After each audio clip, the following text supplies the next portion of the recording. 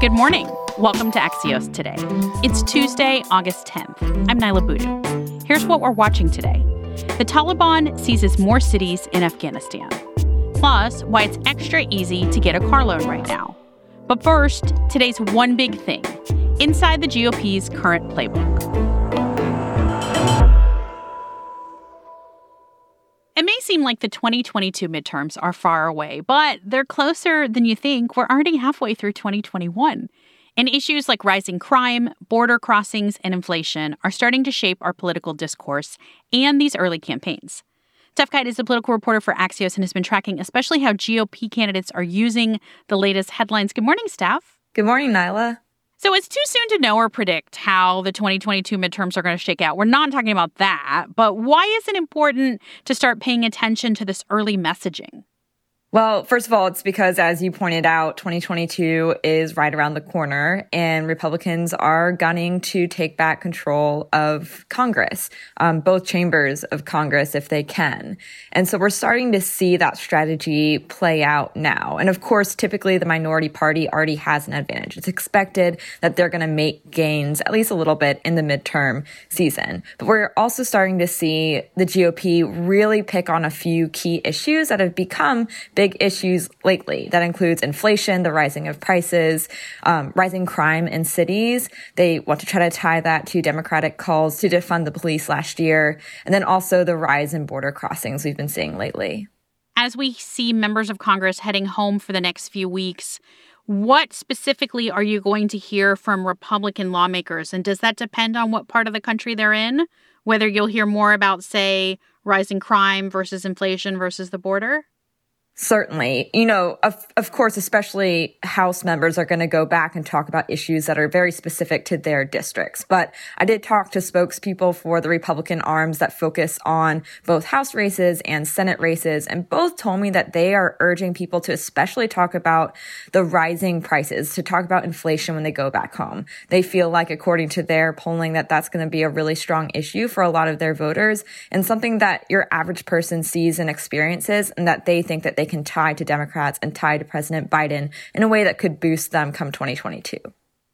Now, in Washington, this is coming on the heels of a big win for Democrats with the infrastructure bill. How is that playing out, though, in home districts outside of D.C.? It is going to be seen as a big win for President Biden. I think that's something that they can point to and say, hey, look, we actually worked together with Republicans. We got this done. These are things that are going to impact your communities. But we're also seeing Democrats move forward on the much bigger multi-trillion-dollar bill that will be passed only by Democrats. And Republicans think that bill in particular, the trillions of dollars that will be passed only by Democrats, they can use to kind of scare voters and say, look, they're spending all of this money while prices are rising, and this is only going to get worse. How are Democrats responding to all of this?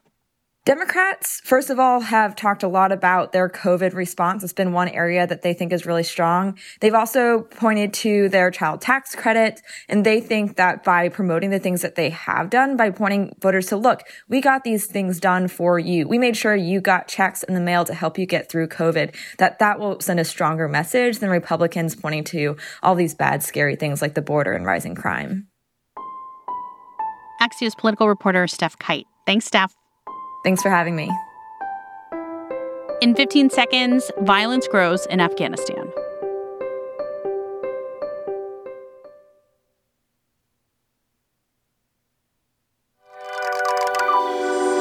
Welcome back to Axios Today. I'm Naila Boodoo.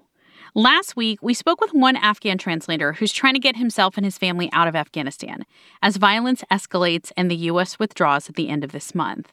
Well, the violence has grown worse just since last week, with the Taliban rapidly seizing cities in the last few days. Dave Lawler, Axios' world editor, is with us now. Hi, Dave. Hi, Naila. Why are things deteriorating across northern Afghanistan right now? So what we're seeing now is the Taliban, which had already been gaining ground in a lot of rural areas of the country, targeting provincial capitals, and really with a pace that we have never seen before from them taking territory. This is really a pretty shocking development in the final weeks of the U.S. presence in the country. And obviously these are more heavily populated areas, so we're seeing some pretty devastating scenes for people who've been caught up in the fighting there as well.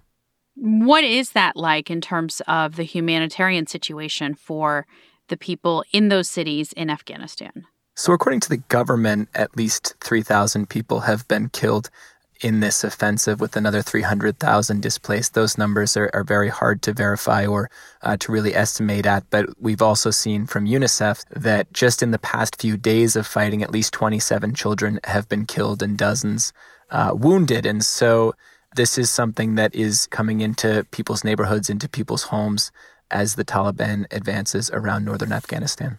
Dave, you mentioned the Afghan government. Are they putting up a fight? It's kind of a ragtag defense in places of militias that are loyal to the government, some local forces.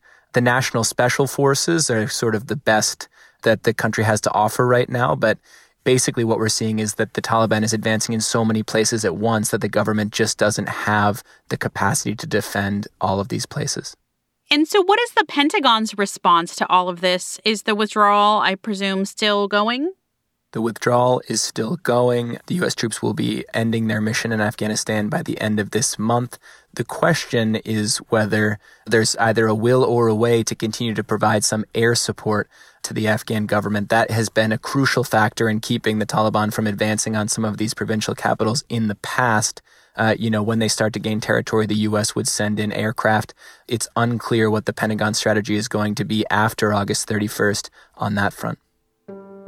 Axios' world editor, Dave Lawler. Thank you, Dave. Thanks, Nyla. We know demand for cars has skyrocketed during the pandemic. Now, Axios' markets reporter, Courtney Brown, tells us it's now easier to get an auto loan than it's been in years. Hey, Courtney. Hey, Nyla. Courtney, there's a horrible irony here that it's easy to get a car loan, but it's actually really hard to get a car these days. Well, let's flip it. If you are lucky enough to get a car, you can get a car loan. Why is that? I think banks have seen loan demand generally fall off a cliff, but auto loans have been the one bright spot, one thing that lenders are doing.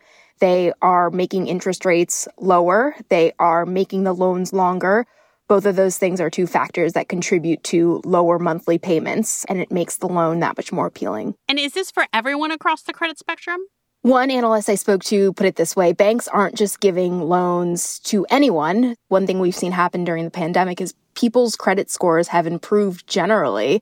So around a third of the auto loan originations that are happening are going to people with credit scores above 760. Does this say anything about the broader health of the economy? What we're seeing right now is a really, really sharp reversal from last year when it looked like the economy was about to fall off the cliff. Banks buttoned up conditions, aka they made it more difficult for the average person to get a loan because they didn't know what was going to happen.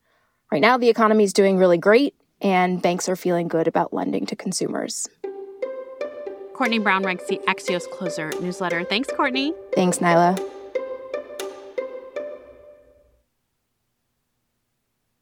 Before we go today, maybe like me, you've been following the elephant herd that spent the past year journeying across southwest China. Experts don't know why, but 14 Asian elephants wandered away from their reserve and roamed more than 300 miles, raiding everything from cornfields to truckloads of pineapple. A team of people, hundreds of vehicles, and drones helped guide the herd across the Yangjiang River in Yunnan on Sunday night and are following a man-made path back to their reserve. From what we know, they're all doing well, including a calf born on the journey. I'm Nyla Boodoo. Thanks for listening. Stay safe, and we'll see you back here tomorrow morning.